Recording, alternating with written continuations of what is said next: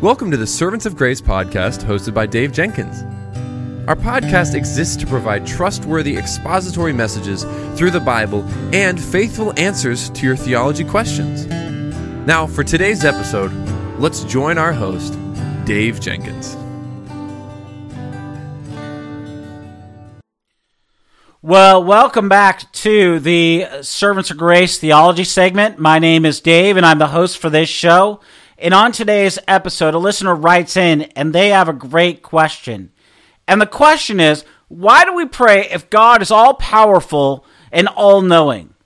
So if we believe that God is sovereign, that He's all-knowing, that He's all-powerful, and that He's a good Father who knows all of our needs, we should ask a question. Why then should we bother to pray? Isn't prayer then a waste of our time? But we need to understand today that prayer is not a waste of a time for us as Christians. God commands us to pray.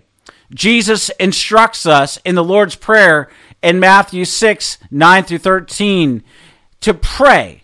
He teaches us to pray there.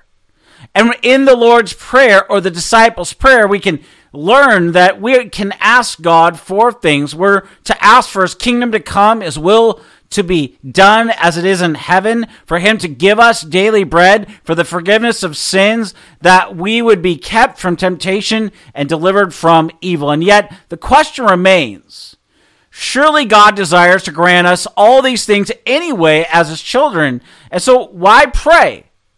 John Calvin provides his insights into these very questions in the Institutes of Christian Religion 3.2.3 when he says, God knows what we need even before we ask it, and yet it delights God when we humble ourselves and we pray to Him. It demonstrates that we need the Lord.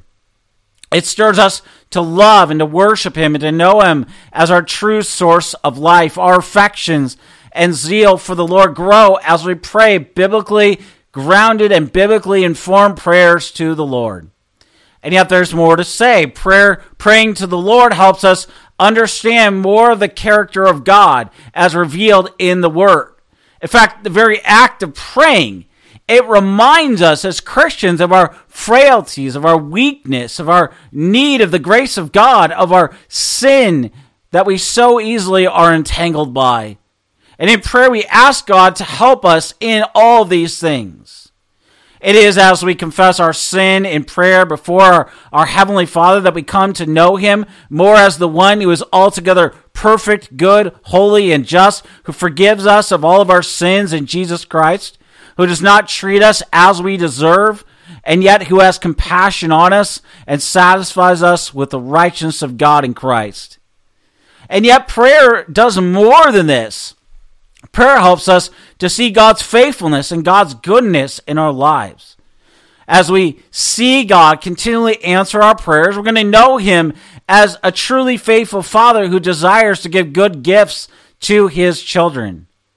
And yet, many Christians struggle with prayer. They wonder if praying really does anything at all. Does it make a difference in the midst of my struggles, in the midst of my situations, in the midst of my marriage, in the midst of the life of my church, and on we could go. And what the answer Scripture gives about this is, throughout Scripture we see God's people pray and God answering those prayers. In fact, think of Moses pleading with God to spare his wrath from the Israelites after they had committed idolatry with a golden calf. God relented and He had mercy on His people. That's what we see in Exodus 32, 11 through 14. Or when Elijah asked God to send rain upon Israel after a long drought, and God sent a great rain in 1 Kings 18, 42 through 46. James 5:16 tells us the prayer of a righteous person has great power as it's working. You see, God really does hear all of our prayers through Jesus Christ as our mediator. And there's lots more that we could say about this, but here's one last thing. Through prayer, we know the providence of God.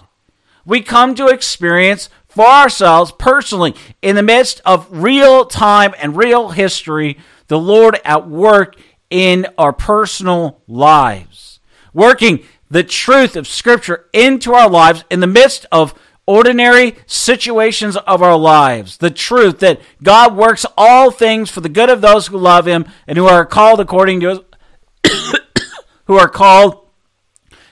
called according to his purpose, as we see in Romans 8:28. And that he really does provide for all that we need in his own time, in his own way. And that we know his promises are indeed true. As 2 Corinthians 1:20 says, all the promises of God are yes and amen in Christ. And that his steadfast love endures and it never fails us because, as Hebrews 13:5 and verse 8 tells us, Jesus Christ is the same yesterday, today, and forever. That means that we have an immutable God and that he himself has tied himself to his holy character revealed in the Word.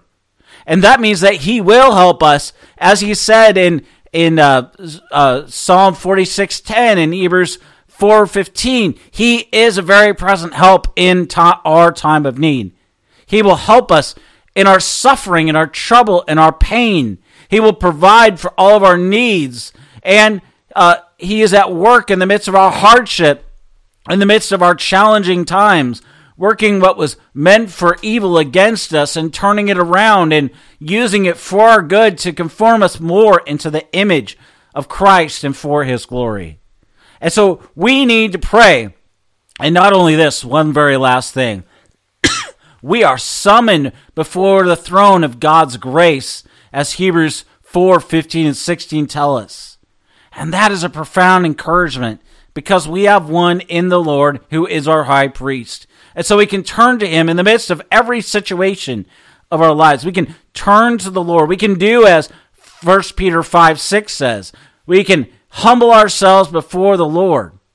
And then we can do what 1 Peter 5:7 says. We can cast our burdens on the Lord. And that's what we need.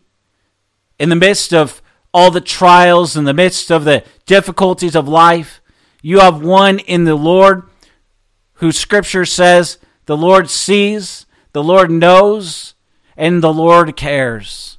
And so you can cast your cares on him who cares for you. Because he is the one who upholds the world by the word of his power. He is the one who is working in the midst of your own personal history. And he is working in world history. And that means that God is not asleep at the wheel. And so you personally can trust the Lord. And I hope that you will take the time to spend time as a Christian, enjoying the Lord in prayer, and that you will pray the word of our God, and that your prayers will be grounded in, and they will be shaped by the word of God. Well, I want to thank you for listening or watching this episode of the Servants of Grace Theology segment. Until next week, may the Lord richly bless you and keep you.